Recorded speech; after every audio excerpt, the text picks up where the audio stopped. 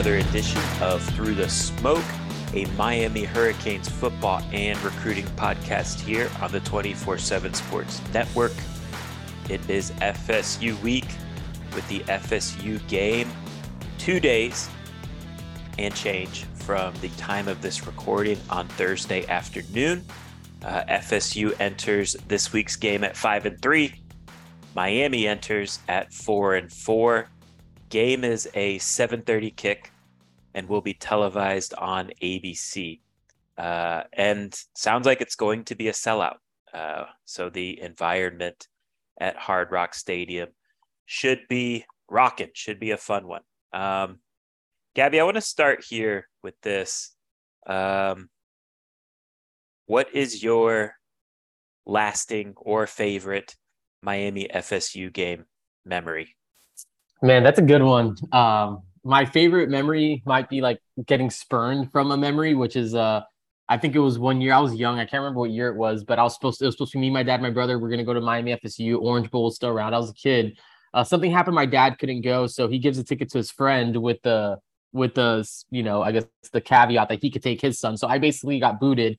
That was one of like the wide right or wide left games. So whichever one happened in like the early 2000s or whatever. So that's probably my most painful Miami FSU memory. And then maybe just experience like after the long streak, that I guess recently that FSU went on that, I felt like it was just years and years of my life of like my, aware life where I was just kind of really into it. That I feel like Miami just couldn't get past FSU and then they finally beat them. And that was pretty exciting. I guess that was the Malik Rozier, Daryl Langen.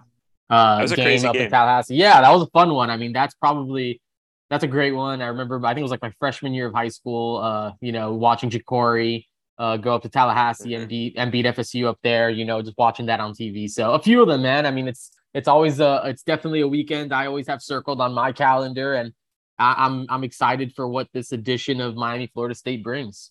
It's the best, and you really don't know what you're going to get out of this game. I think that is one thing that is true about the Miami Florida State series is one team can be entering this game playing much better than the other team, but no matter what, when these two teams play, it's usually a pretty close game, no matter what the level of the program is that season. For me, my favorite is the first Miami FSU game I ever attended in person, and that was the year 2000 in the Orange Bowl. And that was when Florida State had things rolling.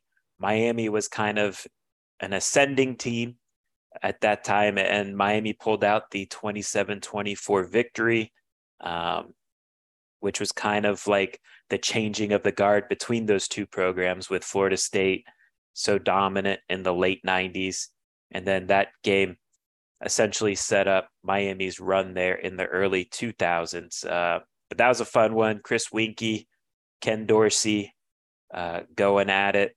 Dan Morgan with some big plays. I think before halftime, Jeremy Shockey, game-winning touchdown, I think, if I remember right. I don't know.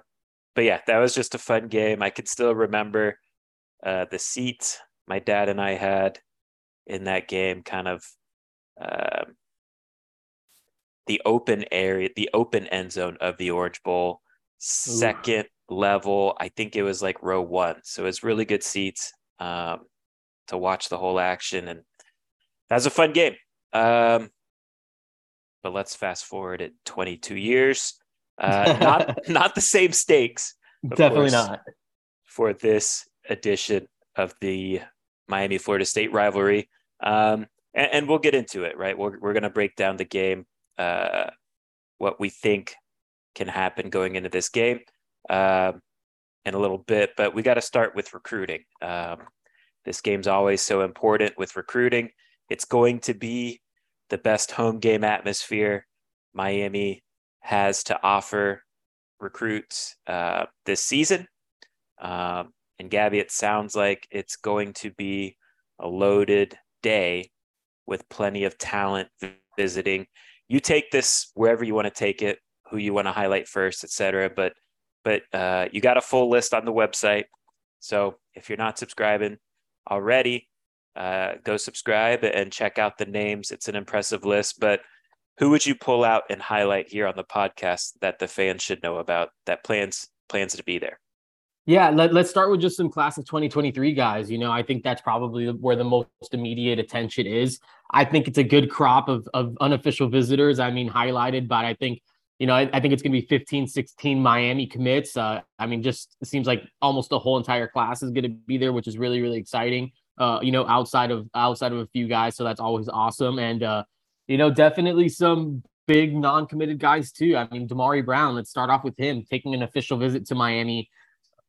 That's a big deal. I mean, he's one of the top cornerbacks on the board. Miami just kind of stunned the college football world with Cormani McClain. If you can add another top 200 talent to that cornerback room, I think that's a really big deal. Pair him along with Robert Stafford. He announced the Final Four on I guess it was Wednesday night. It was Miami, Florida State, Alabama, and Clemson. I really feel like, this, not saying it's a Miami, Florida State battle, but these are two schools that he's seriously considering at this point of the recruitment. So I think that's a big one to watch out for. A couple, unofficial visitors, non-committed. Ruben Bain, the top 247 defensive lineman out of Miami Central. Always great to get him on campus, just get him in the stadium. He's been to multiple Miami games now this fall, which is always a big deal as, the Hurricanes look to close out on Dade County's top uncommitted prospect. Tayshawn Lyons, another top 247 wide receiver from out west in Northern California. He's going to be taking an unofficial visit down to Miami. That's a really big deal. 6'2.5", 165, kind of a big body guy on the outside. David, we've talked about him plenty on the podcast, so I think Miami fans should be pretty familiar with him. One committed prospect and a guy that's been, kind of a regular now at Hard Rock Stadium, Stanquan Clark. That's the Louisville commit out of Miami Central. He's going to be back at Hard Rock Stadium. Again, I think that's who Miami would like to close out this linebacker class with, and I know he has a ton of fans around the building between Charlie Strong, Kevin Steele, a lot of those guys, think very highly of him. So I think it's awesome that they're getting some of these dudes on campus for, again, what you mentioned, David, big time atmosphere, sold out Hard Rock Stadium. Apparently, it's going to be pretty rowdy, and it's always a fun one when Miami, Florida State line it up. So should be a great atmosphere. This is an unfair question to ask, but whatever. We're going to ask it. Shoot. Let's just say Miami pulls off a stunner and wins the game. Yeah. Do you think Miami could pick up a commitment coming out of the weekend? Yeah. I don't think that that's totally unfair. Again, Damari Brown doesn't have a commitment date yet. I mean, I think some around him think that it could be potentially soon. I don't know if it would be Ruben Bain, but let's go back here. A guy I didn't mention, Chamberlain Campbell. He's he's kind of a rising edge. He's kind of, he visited Miami, went up to Florida State. When he was up at Florida State, told, Zach Blostein that, Miami was kind of his leader still, coming back down to Miami for this game. Is that someone that pulls the trigger? I mean, a 6'5.5", 210-pound edge rusher that people around the building are really, really high on. I mean, I told our subscribers earlier in the week, if he wanted to commit to Miami right now, I mean, they would take him. So is that someone that maybe decides to just pull the trigger, shut things down? Not saying definitely, but, I could see something like that happening. I mean, I don't think you can rule out anything with just these momentum, guys. Just building momentum. Point. For sure. I think Stanquan could be a guy too. Stanquan for sure. I mean, I think that's something that's potentially brewing. That's something that, could potentially happen at any time if Miami kind of is able to close it out there. All right, so let's get into the game. And for this first half of the podcast, I kind of just want to set the table for FSU, who they are this year on offense, defense, personnel-wise on both sides of the ball too. I think we should start with some injury talk. Really, I think FSU for the most part is healthy going into this game. They were pretty banged up maybe about a month ago at this time, but they are thankfully healed up, good to go. I think the one to watch is running back Treshaun Ward, who is their leading rusher. He's missed the last, I believe, 2 games. He sustained an injury, I think, upper extremity. My guess would be shoulder. I don't know, against NC State. And so I think he's working his way back and might be on a pitch count situation similar to what Xavier Restrepo was on against Virginia. I think it's big. Last week, FSU, I believe, got both of their defensive tackles back in Fabian Lovett and Robert Cooper. So that's big there in the middle of their line of scrimmage. So overall, FSU's healthy, good to go into this game. So let's start with the offense, Gabby. And you look at the stats, and they're impressive. FSU's rolling up 487 yards per game. 32 points per game. They're balanced, 209 rushing and 277 passing. They're one of only 5 teams in the country averaging at least 275 and 200 this season. Also on that list is Georgia, TCU, UCLA, and Oregon. So their balance is kind of what makes them unique and elite on offense. They're explosive, 62 plays of at least 20 yards from scrimmage, which is second nationally behind Ole Miss. They're efficient. They do a good job of staying ahead of the chains, 49.5% third down conversion rate, which is 17th best in the country. And in general, Gabby, I think they're just an offense that's in sync and clicking. This is year 3 of the Mike Norvell era. And I think he's done a really good job building this offense around Jordan Travis. They've kind of gone this year, they went all in on Jordan Travis. The last couple seasons, Jordan Travis has had to compete for the starting job. And quite frankly, I don't think he started the year as the starter the last 2 seasons. I don't know. It was kind of a back and forth situation. This year, he's definitely the guy. Mike Norvell went all in on game planning around him. And I think Travis is playing better because of it. You can tell he's more confident, more comfortable this year. He's getting the ball out much quicker this year, more decisive. And Mike Norvell has done an excellent job of game planning to his strengths and away from his deficiencies. So let's start with Jordan Travis, Gabby, just watching him a little bit this year. What are your takeaways from seeing what he has done in 2022? Yeah, I mean, Jordan Travis has been really impressive to me. I think you can tell, a lot of the things you mentioned, David, it feels like they're kind of tailoring the offense to him. I think they've kind of established an identity through Jordan Travis where they can kind of do a lot of different things. It seems like they kind of throw a bunch of different formations out there. They kind of keep defenses on their toes, just kind of guessing. I mean, I feel like Jordan Travis is kind of just like the engineer of this offense, right? He feels just completely comfortable in it. It feels like he kind of knows what he's doing on any given play. I feel like he's kind of like rarely panicking. And, again, I think that he's just kind of in sync. You talk about that year 3 of this Mike Norvell offense. It just feels like everyone in the room, like everyone in the offense knows what's going on. Jordan Travis being obviously the leader of that unit, but it all runs through him. I think it starts and it finishes with Jordan Travis and, his ability to, you have to kind of, be aware of the fact that he can run. I think he's grown as a passer. I think he's made some impressive throws where you're just kind of like, you have to respect it. You can't, he's not just a guy that's just going to be a crafty runner type. Like he can put the ball in tight pockets. He showed that, he's shown that at different points throughout the year. And, so, I mean, Jordan Travis has been awesome, man. I think he's, definitely one of the top quarterbacks in the conference. And I think he's shown to, I think he's proven to be a guy that, has his name. I mean, I feel like he's a respectable arm when kind of looking at the national landscape. I'm not saying he's going to be a Heisman Trophy winner or anything like that, but I mean, he seems to have figured it out here in year 3 of this tenure under Mike Norvell. He has. And a big reason for his success is FSU went out and improved the wide receiver room via the transfer portal. And it starts this season with Johnny Wilson, who is a unit of a man, 6'7", 235 pounds. He has totaled 603 yards and 4 touchdowns. He's the type of guy where, he's not a burner, of course, at that size. He's certainly fast enough, but he definitely wins with physicality and his size. He understands how to stack corners and just win contested catch opportunities.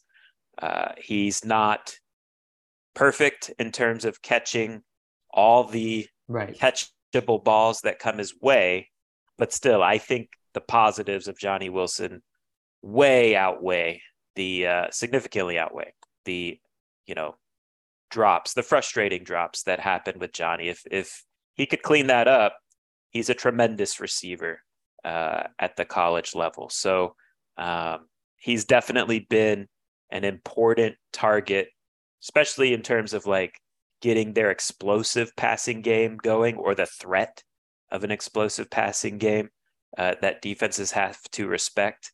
Johnny Wilson's a big piece of the success this year for FSU's offense.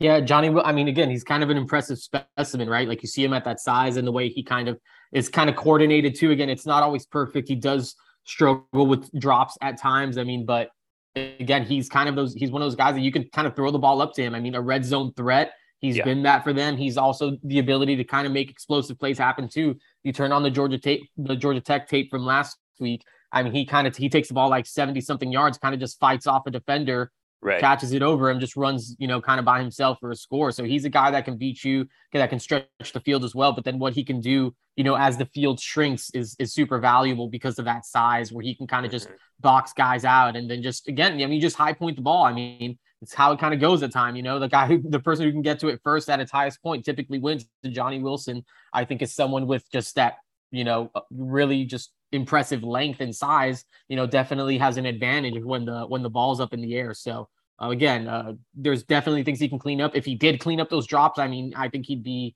one of the top. I mean, he'd be just, again, a fantastic receiver, potentially talking about him, maybe even further on than just college. But right now, I mean, I think that is something to kind of monitor, because those drops do happen. And I think they seem to happen, not regularly, but they happen enough where you kind of have to be concerned about it at times. I think the other guy to highlight in their passing game, and they do spread the ball around, but I would highlight Micah Pittman, who is an Oregon transfer addition.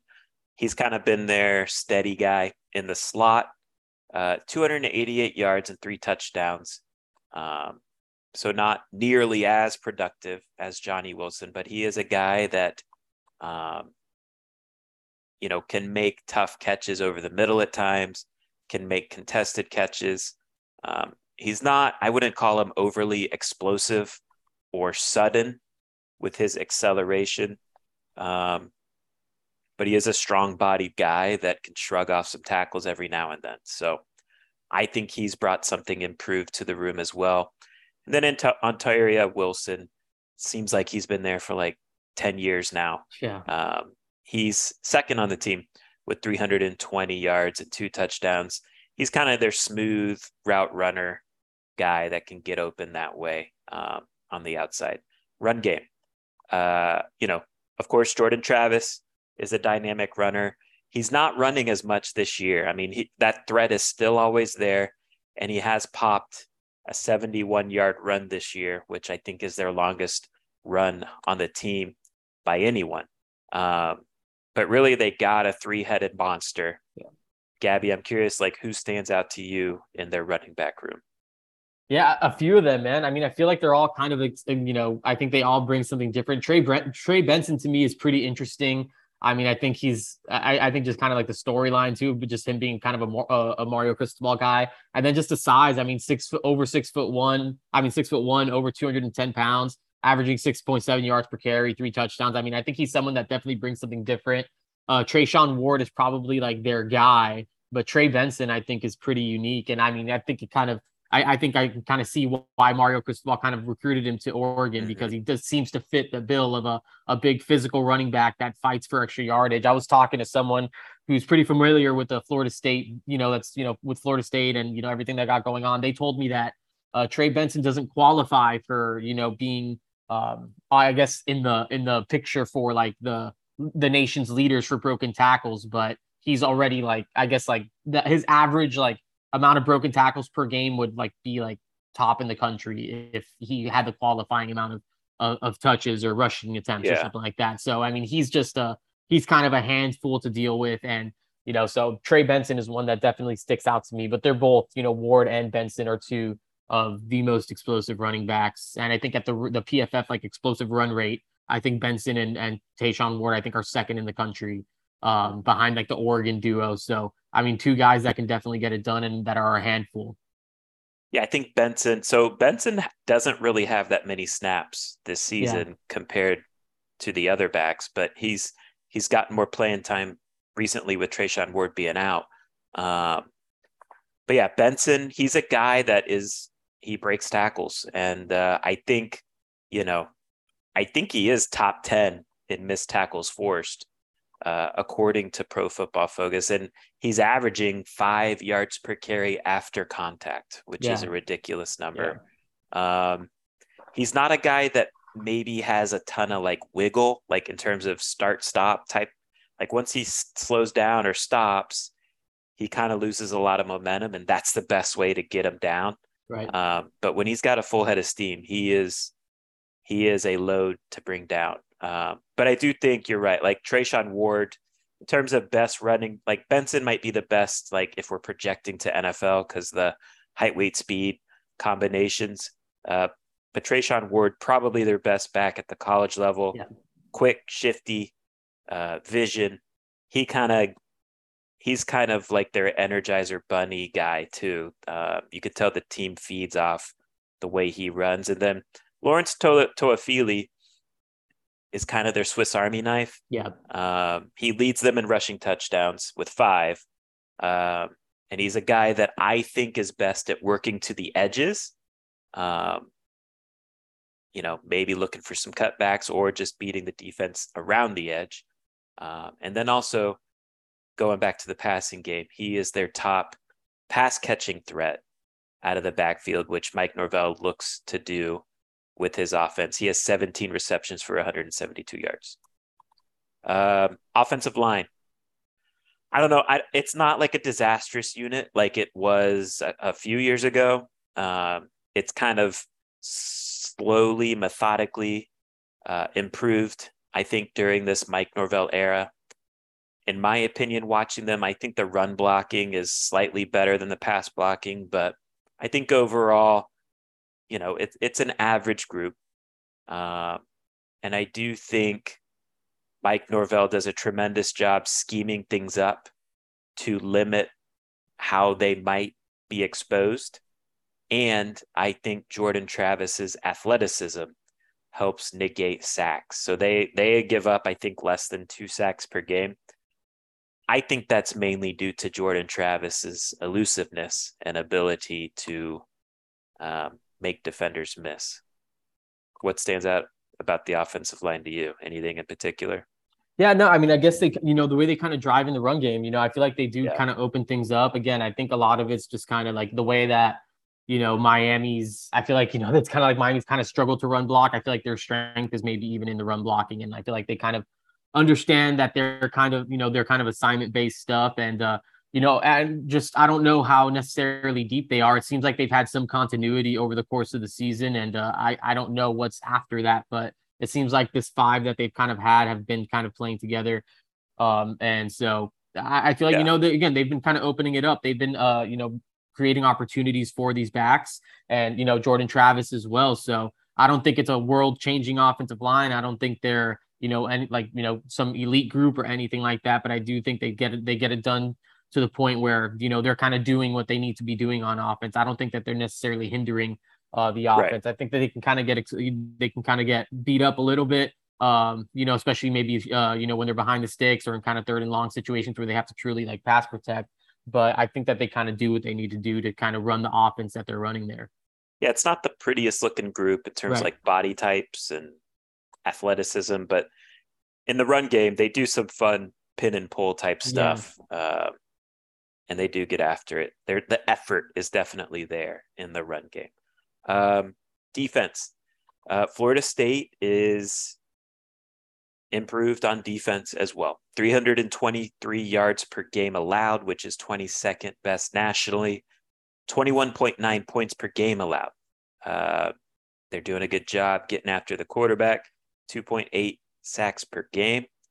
My biggest takeaway, Gabby, with watching them on defense is I think they've done a really good job of just solidifying the personnel at all 3 levels. To me, there's no real noticeable like detrimental weakness Right. on the D line, at the linebacker level, in the secondary as well. Now, I don't think there's like elite talent at all three levels, but I think all three levels have just solid play that can get the job done. It's not like the most disruptive, havoc creating group. Yeah.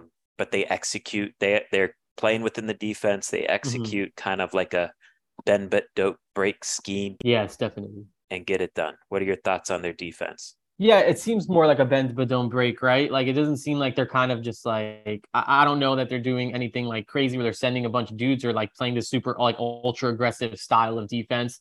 I think that they're kind of just making people kind of just drive down the field. I think that that's how they've kind of been all year. I don't know that they're creating a ton of turnovers.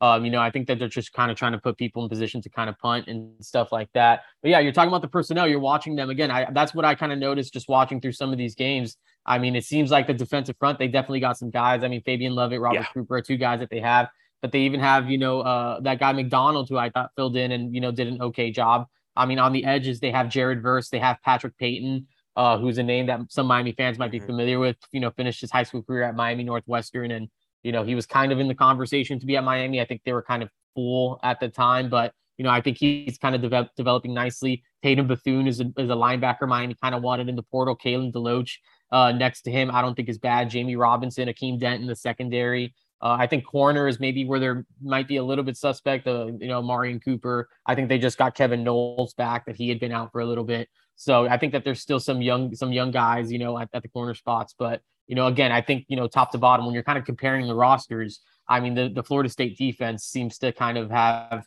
again, maybe not an all ACC, personnel group, but it seems they have talent at all three levels and, enough that can definitely get them through some wins in this conference. Yeah, there's two guys in particular that impress me that just jump off when you watch them play on defense. Number one, Jamie Robinson, their safety. He's a guy that his instincts impress me. He triggers quickly when he makes his reads, and I think he's very good in space with tackling. He's just like a heat-seeking missile, kind of a smaller DB, but he plays big and physical for his size. And then the other one's Jared Verse, who is their, transfer addition at defensive end. You can tell he's a freak athlete. His get off, his twitchiness is impressive.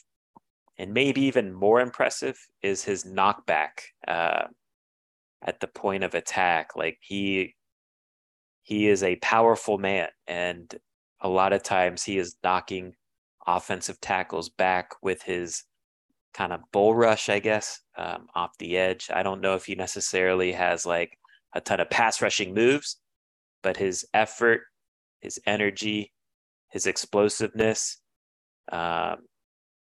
he plays with a high motor, and it's going to be a busy day if you're going up against Jared Verse. Then also, too, you mentioned Tatum Bethune. He's just, to me, he's been a really big addition for their defense, just cleaning things up at linebacker. He's a guy Miami wanted in the portal, and he would have been a big addition for Miami if the Hurricanes had landed him. But, his relationship with Randy Shannon won out for the Seminoles. So overall, just, and look, we talk about year 3 with Mike Norvell. I think you can tell how there's complementary football going on. The offense is explosive, run game, keep the defense off the field and score points. The defense does a good job of, limiting explosive plays and getting the ball back to the offense. So complementary football is kind of an underrated thing, I think. And FSU's, for the most part, has been playing that way this season, particularly in the games they've won. Thoughts on the special teams? We don't got to spend too much time on this topic, but, I think Micah Pittman's been solid punt returner, 12 yards per pop.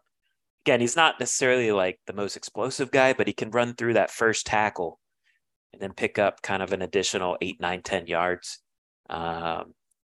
24 yards per kick, return. And then their specialists are kind of not having the greatest year. Ryan Fitzgerald, field goal kicker, 7 of 12 on attempts this season. And really, if you watch Florida State, they are going for it a lot on fourth down. In a lot of situations where if you had a decent field goal kicker, you'd probably settle for the field goal. Mike Norvell's kind of just decided to go for it on a lot of these fourth downs. And then Alex Mastromano is averaging 42 yards per attempt. But, this coaching staff puts a lot of emphasis on special teams.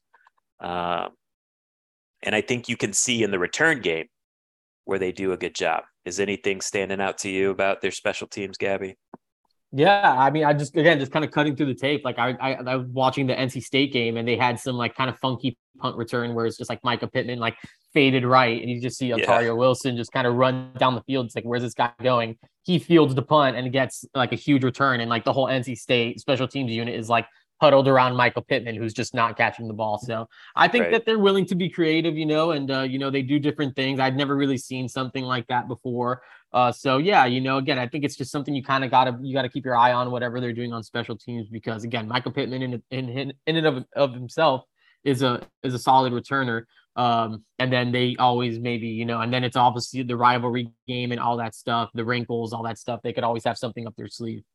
And I think in that LSU game, did they block 2 kicks? Yeah. Maybe a field goal and an extra point. I forget. But, yeah, one late. They blocked one late that would have like lost them the game. I think they blocked like what would have been like the game-winning extra point or something there at the end when LSU drove down the field and scored. Right. Or game tying, maybe. I don't know. But yeah, we'll see. Special teams, of course, is in these close games, which Miami FSU typically is, special teams can play an important role.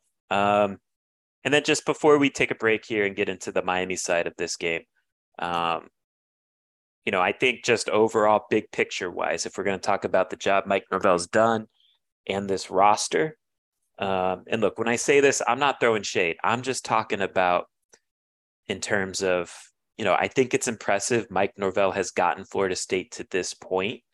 I think they've improved the personnel and the culture primarily through the portal.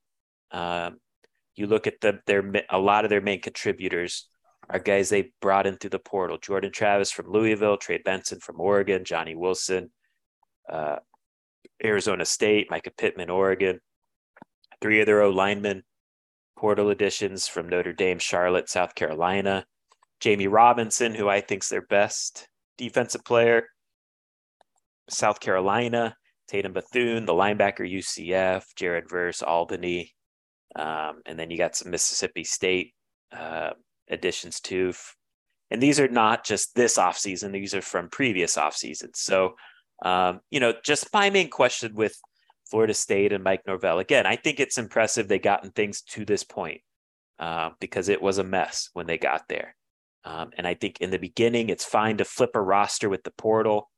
And I think that's a fine strategy to get to like that 8-win mark when, you're taking over a program that is in kind of dire straits. But the thing I am wondering, and to me, this is the main question Mike Norvell has to answer in terms of like, are you the guy? How long are you going to be at Florida State? To me, it's a question that is going to be answered with how well they recruit at the high school level. And, I think for Florida State to be Florida State, and this goes for any upper echelon program, and Florida State has the ability to be an upper echelon program, an elite program. I think you have to get there with high school recruiting classes. And so I'm curious what kind of class they signed this year, because it looks like they're turning the corner in terms of they're going to make a bowl game this year. It's their best season in a few years. What does that mean in terms of high school talent acquisition? Because that's how you get to the 10-win mark. That's how you get to competing for ACC championships. So, Mike Norvell, I think it's clear that the guy is a really, really, really good coach. What he's done with this offense, because it's kind of like, honestly, it's kind of like an island of misfit toys type of personnel situation. Like personally, like I'm not blown away by their personnel, but the way they use them, I think is very impressive. And Mike Norvell deserves a ton of credit for that. So I don't know. Anything you want to touch on there, Gabby, or I'm just kind of ranting? No, you're right. I mean, I think that what they've been able to do, again, it's not maybe the traditional track of how you build like a championship level program of, just kind of still like, obviously you need to develop your own talent. I think anyone in college football would tell you like, yeah, the transfer portal is nice, but you can't rely on it year in and year out. I mean, you look at Michigan State, I feel like the transfer portal giveth, it also taketh. And, 1 year that transfer portal haul could look really, really good. And the next year, if certain pieces don't click, it just won't, it won't work out the same way. So I do think there is something to working the transfer portal, Yeah, but I think early the on transfer too. portal, yeah, but I think the design of it when you're a program that kind of gets to that level is that it should always be complementary. It should never be it should never be the basis of the program. You need to recruit, develop high school talent first, and whatever fillers you need to kind of, or if you can pluck someone that'll just kind of give you a boost at a couple positions, that's what you do down the stretch. But yeah, tip your cap to Mike Norvell and what he's done here at Florida State. I mean, I think that what he's done here in year 3 is probably more than I thought he might have been capable of doing at this point. Agreed. So, Same. yeah. So, I think that he's doing a good job, and he's put together a roster that honestly kind of competes, week in and week out. I've watched them a few times, watched them play, whenever they're on and it doesn't conflict with Miami, I'll typically watch them. And, I do think that they're a team that plays hard and Right. really, grinds out games, some of those tough ones that they've had to kind of endure, like Clemson, Wake Forest, NC State, all those. So, the hat tip to him for sure. All right, let's take a break and then we will get into this game from the Miami side of things. All right, we are back. Gabby, let's just start with kind of injury updates. Miami's kind of like a banged up team right now. And quite frankly, I don't really, I'll just kind of frame things in terms of like how I understand it. And honestly, I don't really know the situation on some of these guys. But I think we got to start with Tyler Van Dyke, starting quarterback. Yeah. My understanding, and, I don't want this to be taken as like I'm reporting this, but where I'm at with Tyler Van Dyke in this game is, I am expecting it to be another Jake and Jakari game. I think Tyler's making some progress, et cetera, et cetera. I'm just not convinced he has been out there going through significant practice reps. And so, if he does play on Saturday, it would be one of those situations where he really barely practiced and, they decided to let him go play.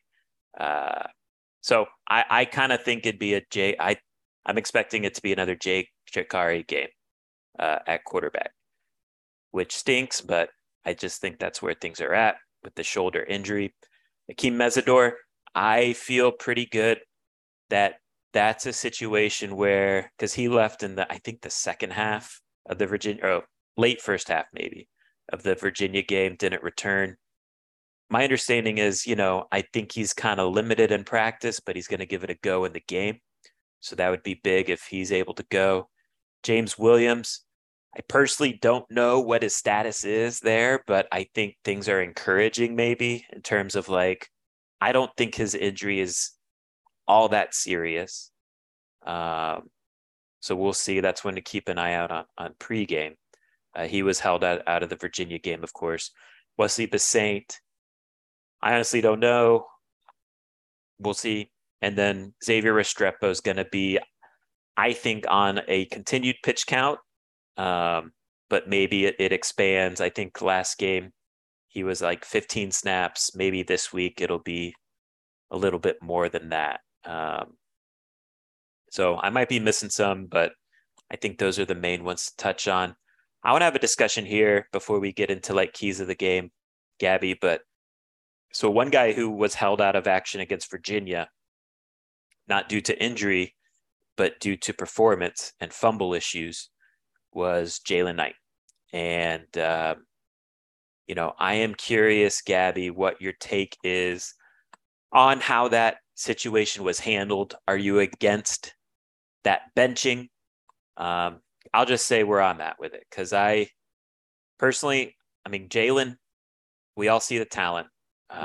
We all see that he's an explosive athlete and he can make plays. He made plays in this game last year, Miami Florida State game last year. But at the same time, this season, he has had fumble issues. He has 4 fumbles on the year between as a runner and as a receiver.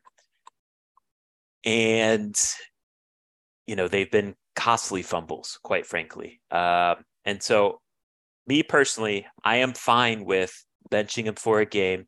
I think, we look back at the Manny Diaz era. One of the issues with that program was accountability. And so I think this is one of those situations where it's a teaching moment where you make big mistakes like that, you don't get to play in a game. Now, I will say I'm a fan of that benching for one game. I will not be a fan of it if they do not incorporate him back into the offense this week. So we'll see how that goes. I would expect him to get back into the game action this week because I think they need him, quite frankly. If they're going to win this game, they will need some explosive play threat, and he brings that to the table. But overall, I didn't have an issue with benching him against Virginia. Did you? No, again, you're talking about the 4 fumbles, and we talked about like the quality of fumbles, right? It's not like it didn't seem like defender made this like extremely elite play, and it's just like, again, it felt like they were kind of soft fumbles. It felt avoidable. It feels like something that again, in practice, that just things that just shouldn't be happening, right? If you're talking about being a quality running back here at the Power 5 level, and especially at Miami in games that are so important. Again, how many of those situations that if Jalen Knighton doesn't fumble, how much does that impact the outcome of any particular game? Not saying that it's on him or anything like that, but 4 is just too much. I mean, how many games have we played now? What they're 8. We played 8 games. You're basically saying you're fumbling every other game. It's just unacceptable. So yeah, again, it's about the accountability. They're talking about building a culture. I think it's totally fine if for one game be like, hey, you're in time, maybe not in timeout, but there are consequences when you're not doing the things that you need to be doing. And this is a part of it. And so yeah, I'm totally fine with it. Again, I think this year one, Mario Cristobal starting to throw the word rebuild around. I do think that this year is about establishing a culture, about establishing expectations. And if you're gonna be loose with the football, look, man, you can't be on the field. And I hope you hope that they take it as a wake up call, as a moment where they can kind of look within themselves, change maybe some practice habits, take it maybe just a little bit more serious than maybe just going through ball control drills early on in the day. And they kind of look in the mirror and be like, hey, look, I need to be better, and if I need to help my team win, I can't be a guy that hurts this team. And they kind of use that as fuel and not as like a moment where they start pouting and be like, okay, I don't want to be here anymore. I think we're going to learn a lot about that's the point. Right. So I think hopefully he adopted that mentality and he comes out against Florida State. And, he definitely carves out a role for himself. We've seen how valuable he's been in the past, how valuable he's been in the passing game out of the backfield. When he can run, David, I think we agree that, he can be that home run hitter type because he does have that big time speed. But again, you got to be able to hold on to the ball. And, I do think he'll get opportunities to right himself on Saturday against Florida State, a team he was once committed to. So maybe, kind of come in with a chip on your shoulder and be a good complimentary back to Henry Parrish. This is a test for him, in terms of like, are you about this Miami life or not with Mario Cristobal in charge? And, look, I think it's football, this is, I'm not trying to get deep here, but it's about, in a lot of ways, how do you bounce back from adversity? Because bad stuff's going to happen to you in football eventually. And so how do you respond to that? And if Tyler Van Dyke can get benched against Middle Tennessee State, uh, Rooster can certainly get benched for having fumble issues. And also going back to that Tyler comparison, how did Tyler respond from that benching, right? He came out and threw for almost 500 yards. Yeah. And then the next week threw for 300 yards. So he took it the right way, got better from it. Again, hopefully Rooster adopts the same approach and mentality, because this is what Mario Cristobal wants. And also too, honestly, it's a fair approach to the players, because it's all down to them, don't fumble, you don't get benched. If you do fumble and you get benched, how do you respond to that benching? So again, this is the transfer portal era. And if guys aren't here for this, they can go explore options elsewhere. But if they are here for this, they can make the necessary changes. Keys to the game. I think there's a lot of points we could potentially touch on. I'll let you go first, Gabby. What in particular do you want to bring up here in this part? Yeah, no, I mean, I think a key to the game, I mean, I think it just kind of starts with just kind of identifying where Jordan Travis is, right? Like whether it be him as a runner, just kind of what he's doing. I mean, I think they're gonna throw out a lot of different looks. You need to know where they're kind of going with the ball. I think it starts with, the run game again with Jordan Travis or with either of those two backs, and just kind of wrapping up and tackling. Again, the offensive line they're not world beaters. That's not a Joe Moore winning offensive line. I think you have a Miami defensive line that can be disruptive. That's kind of generated tackles for loss. I think that you need to find a way to kind of limit that running game as much as possible. Don't let these guys break through tackles. And I think, it starts with Jordan Travis and that running game. I think if you're able to kind of limit that, I think you're putting your defense in the best position to be successful. And then I guess going to the flip side on offense for me, it's just kind of, if it's Jake Garcia and if it's Jakari Brown, it's, kind of chopping wood, it's moving the sticks. It's getting that push on 3rd and 1, 3rd and 2, putting yourselves in position to kind of just continue to methodically move down the field. Again, I don't know how much the explosives are going to be there. I think you obviously hope that you can find some, but I think it's about just kind of keeping that offense on the field, establishing the running game with Henry Parrish, hopefully get Jalen Knighton rolling and just consistently moving the sticks a little bit. Again, you kind of got to take that slow approach with this Florida State defense and, just kind of start again. To me on offense, it's just chopping wood. Don't beat yourselves with penalties and turnovers and just, establish that run game. Yeah, I think going back to Jordan Travis, I agree. I think it's easier said than done. Definitely. But I think Miami has to try and make him one-dimensional. Yeah. And so honestly, I don't know, pick your poison in terms of like whether you want him to beat you with his legs or beat you with his arm. I don't know which one from a Miami perspective you would rather, but I think you do need to try and make him one-dimensional, whatever that means.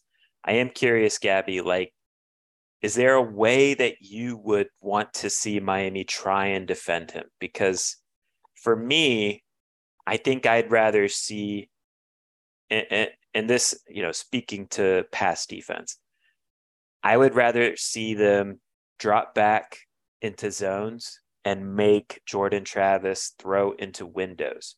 I think a quarterback like Jordan Travis wants to see man coverage because that also helps him as a scrambler, Right. But also too, I think, a quarterback like him can better identify where defenders are when it's man coverage. I think he's a little bit more unsure of himself when throwing into zone windows. So that would kind of be my approach to defending him in the pass game. Mix in 1 high, 2 high safety looks. I don't really have an opinion there. But if it were me, I would kind of go zone defense this week. What would you do? Yeah, no, I mean, I think I would probably agree there. I mean, it's hard, man, because it's just like, even when he's kind of dropping back as a passer, he's still a runner. So I just think that you just kind of always have to be, I don't know, you kind of always got to be like on, I don't know. Yeah. I mean, I would definitely probably drop into zone and just make him kind of force him to throw into windows. Again, kind of looking back at that NC State tape, I feel like there was just kind of one time he's kind of rolling out left. I think NC State drops back into a zone. The DN kind of pressures him in his face. He kind of just hesitates, makes an errant throw, turns the ball over late in that NC State game. I think that helped NC State kind of win that game. So I don't know, man. I mean, I think that there's a lot of different ways that you can kind of approach this, but you got to be careful with it, man, because I don't know. I feel like this is a pretty dangerous Jordan Travis we're seeing in 2022. Right. Yeah. No, it's easier said than done defending him. And in terms of your offensive point, I agree. Like, I think the approach will be to muck it up, make this a game where Miami pulls Florida State into the mud. Yeah. You win with run game, defense, and field position, you know. Um, but I do think at the same time, we need to see an offensive approach that is more open than what we saw against Virginia. And look, I get it. Like, they're terrified of, as they should be, the 8 turnover performance against Duke. But I think if you're going to try and beat Florida State, you're gonna have to score, I don't know, best like lowest low bar scenario is like what, 24 points maybe? Yeah, I don't at know. least.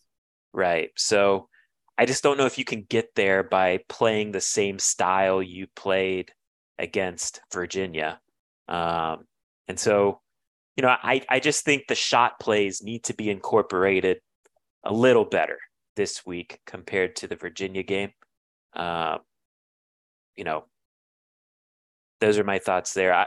Another key to the game, I mean, look, Florida State, and this goes back to Mike Norvell. Mike Norvell might be the best in the game at opening game scripts. Yeah, Uh, definitely. I went back and looked at every game this season. So Duquesne, and this is all just opening drives for Florida State of a game. Duquesne, touchdown. LSU, field goal miss. Louisville, touchdown. BC, touchdown. Wake, touchdown. NC State, punt. Clemson, touchdown. Georgia Tech, punt. So this speaks to Mike Norvell's ability to scheme up against a defense what he thinks a defense is going to come out with on the first drive of a game, attack their weaknesses, and go get a touchdown. Go grab the early momentum. Go put the other team on its heels. And they've scored a touchdown in half of their games this year. 1, 2, 3, 4, in 5 of their 8 games this year. So Miami, unfortunately, is kind of a front-running team right now, Right. front-running program. So I think it's big for the defense to not let that happen, of course, but also too, just they got to, if it does happen, if Florida State goes out and gets a touchdown, you got to adjust quickly on defense, Yeah, make the necessary flip adjustments. it over. Can't let it snowball. Got to figure out, got to identify what Mike Norvell's attacking and how you can counterpunch that from a defensive perspective. Another thing I think is a key for Miami, I think you have to win the red zone battle in terms of FSU's offense and Miami's defense. Yeah. So FSU is borderline elite on offense this year, but the one thing that they are struggling with is red zone touchdowns. They have a 60.5 red zone touchdown percentage this season, which ranks number 81 in the country. And that's kind of why, you look at Florida State's yardage. Their yardage is, I don't know, top 20 in the country, but their scoring is not up to that level, points per game wise. It's a lot of that is because of the red zone touchdown percentage. Again, they go for it quite a bit down there because they don't trust their kicker.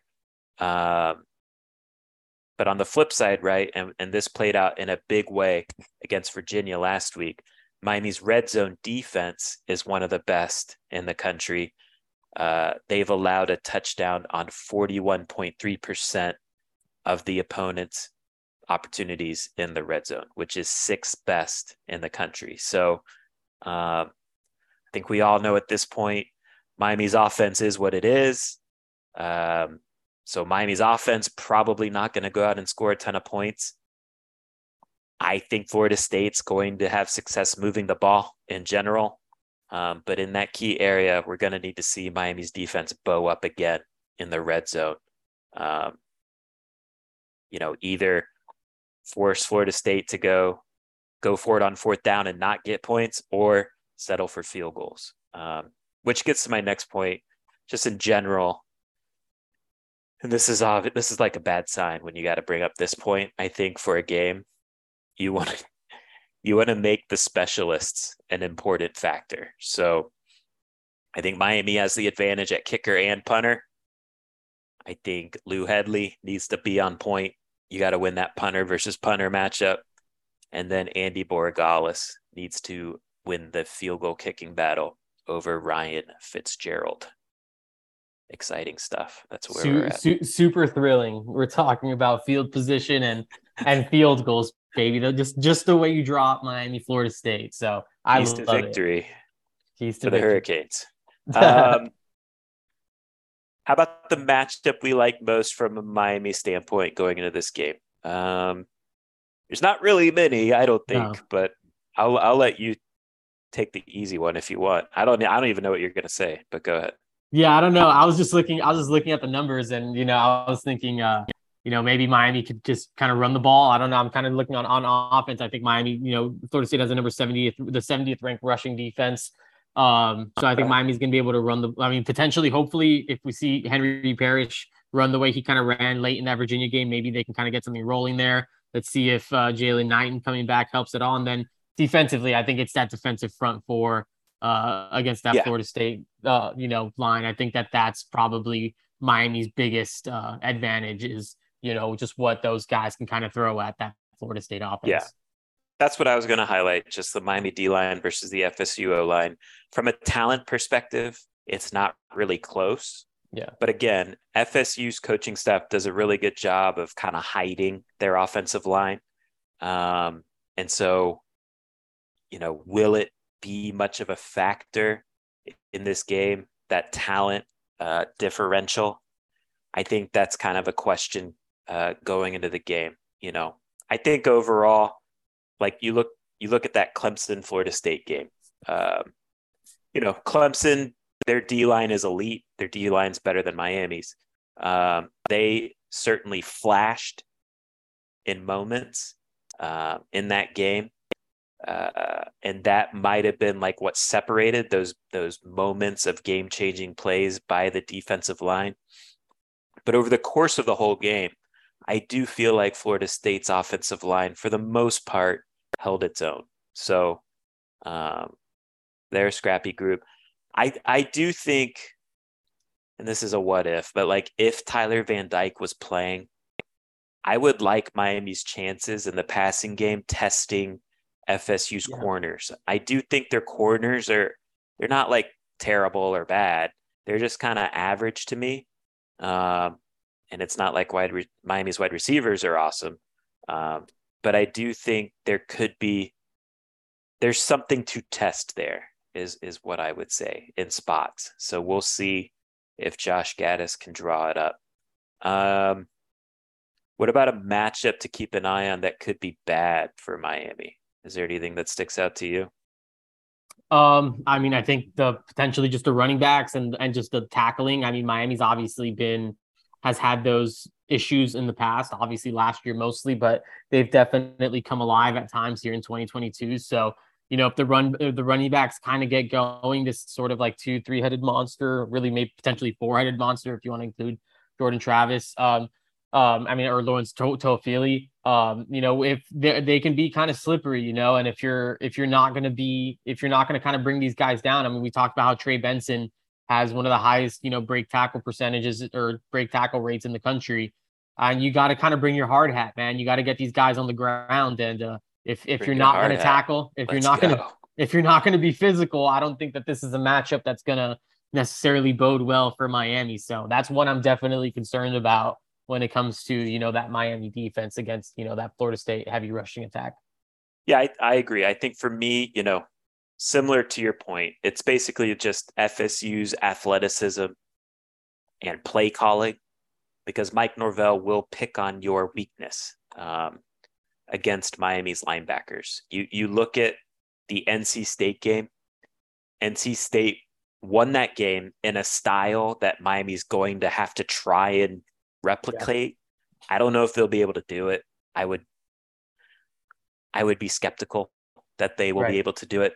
But you look at that NC State game, the strength of that NC State team is their linebacker core. Yeah. They have one of the best in the country. And you look at the stats from that game. So Drake Thomas, 14 tackles, 2 tackles for loss. Isaiah Moore, 10 tackles, 1.5 tackles for loss. Peyton Wilson, 10 tackles. So between their 3 linebackers, that's 34 tackles. Miami ain't got that. So Definitely don't. And as a team in that game, going to your point in terms of tackling, NC State missed only 4 tackles in that game as a team. So, and that was a grind. I mean, and NC State had to grind out that win. Like they were down for a majority of the game. Yep. You know, they really had to work that one, like wire to wire. Like I was watching that game, and I was like in midway through the third quarter. I was like, how did Florida State lose this game? I feel like they looked like the better team for a large portion of that game, and then NC State just kind of started chipping away. Those linebackers had a lot to do with that. I mean, Peyton Wilson's someone that popped off the screen, Drake Thomas as well. So, I mean, I think it's going to be obviously a huge test for Miami linebacker core. I'm wondering if they maybe use a guy like James Williams and drop him down with, some guys out and see if maybe he can help just bring some physicality into the box and stuff and stuff like that. So physicality. I don't know. He's gonna just start tearing people's heads off or something. I don't know. Okay. Like he's just gonna start tackling high. I don't know, just something. Because what else is he gonna do? You got Corey Flagg, you got Caleb Johnson, Wayne Steed's out, and again, not saying that he's a world changer, but I feel like you need to bring something. I do think they're finally playing the 2 best linebackers. Yeah, no, they are. But I thought they couldn't play together though. But it's all right. And yeah, to the point of the NC State game, Jordan Travis, I think he did pop 171-yard run, which was big. But for the most part, NC State contained the run game in that game, and they forced Jordan Travis to go win the game as a passer, and he went 15 of 30 for 1 touchdown and 2 interceptions in that game. Again, I'm not saying Miami, I am concerned about this matchup, but if Miami wants to try and make this a muddy game, you're going to need your linebackers to step up big time. So we'll see. Which brings us to our next talking point. Guy that needs to step up for Miami. I'll just stick with this point and go Corey Flagg. Who would you highlight? Yeah, I was going to go Caleb Johnson. I mean, I think we're both kind of in the same mind frame with the linebackers. Potential player of the game. Who you got? I'm going to go with Henry Parrish, man. I don't know. I feel like, I like the way he's running the ball. And, I think that, hopefully if he can kind of get rolling, I think he can kind of help Miami, have that sort of methodical, maybe not a methodical approach, but he can just help them move the sticks, move the chains. And, I think if they can do that, they can get into a rhythm. I think they will obviously want to run the ball. And, I do think that there's an opportunity here for Henry Parrish. Let's see how it goes. I'm not feeling super confident on that. I'll go Leonard Taylor. Okay. He's been in ascension mode here. Yeah, he's kind of freaky. Weeks, and we'll see if he can be disruptive in the middle there.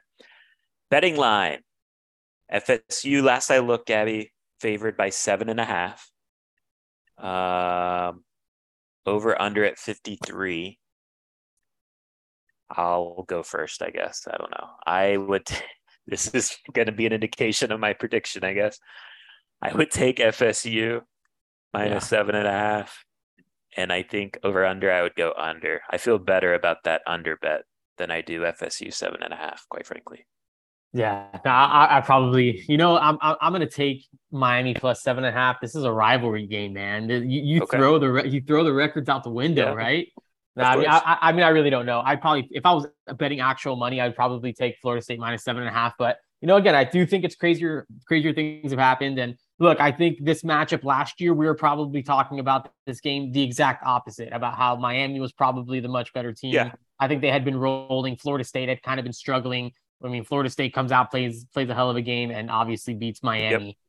So, again, I think maybe Florida State was maybe more equipped last year to beat Miami than maybe Miami is to beat Florida State this year, just because of Tyler Van Dyke's not playing, and the offense struggling the way it has. I think it's definitely an uphill climb, but I do think that this could potentially be close. David, you wrote something earlier in the week that I thought was awesome about Mario Cristobal's record in rivalry games. This is Miami, Florida State, and as much as he tries to deflect that, I bet it is, personal to him to an extent. I think that these guys are gonna. I believe they're playing hard. I think that they want to win. They want to do the right things. It just maybe hasn't come together for them. Not saying everything's gonna click, but I do think that this is one that could maybe be closer than people are anticipating. That's a pretty big line. It's over a touchdown. So I'm gonna give Mario Cristobal Miami the benefit of the doubt here, and I'm gonna say that this one's closer than a touchdown. I'm not saying Miami wins, but I'll take a grind out, a muddy, grinded out type of game. That's pretty close.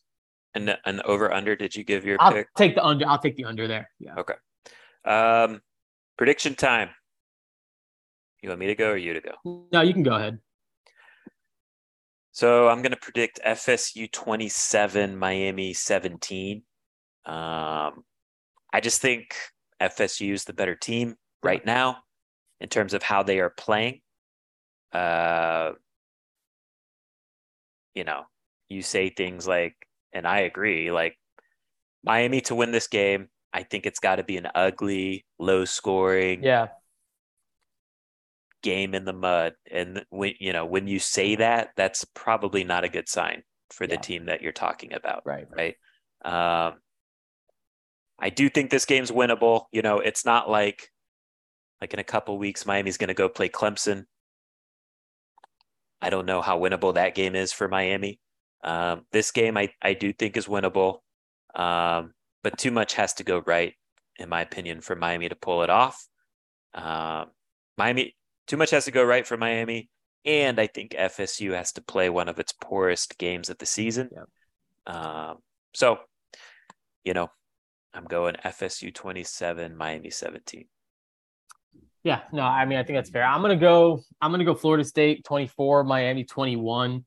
I think I do expect Florida State to win this game. I'm not saying Miami's going to come out here and win. I do think that they could keep it close. Again, this Florida State offense has been explosive. 24 points, I think, is would be not saying a perfect defensive performance, but I think it's something reasonable that you can expect from this defense. I'm just concerned about how much the offense scores. I think 21 points might even be a lot. I think that might be a little bit even generous from my end, but I'm optimistic that it's not going to look as ugly as it was against Virginia. And I also don't think it's going to be as poor as it was against, just in general, as the performance was against Duke. I think they got to find kind of that happy medium somewhere. And I think, rivalry game, what better time to spark it? What better time to kind of, just kind of fix whatever has been going wrong. So, I think it's going to be, a field goal, more closer to that range, but I do have Florida State winning. All right. We will see how the game plays out. Again, 7:30 kick, ABC. Lots of recruits in the building. So hopefully the atmosphere is good. And honestly, Gabby, what I want to see is just get the game to the fourth quarter and let the chips fall where they may, from a Miami standpoint, right? Which I think is possible. I think that can happen. And in the fourth quarter, the better team wins out.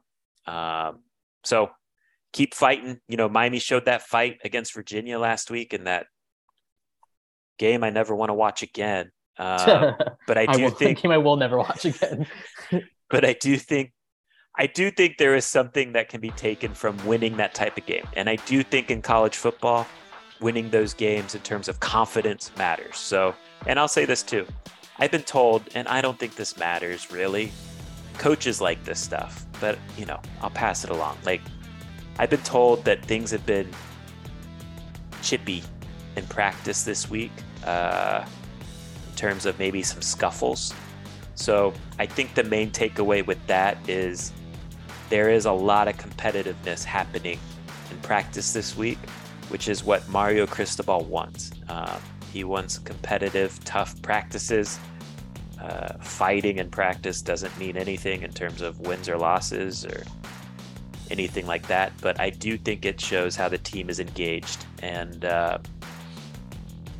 competing at a high level going into this week. So we'll see how the game goes. And appreciate everyone for listening. And until next time, take care.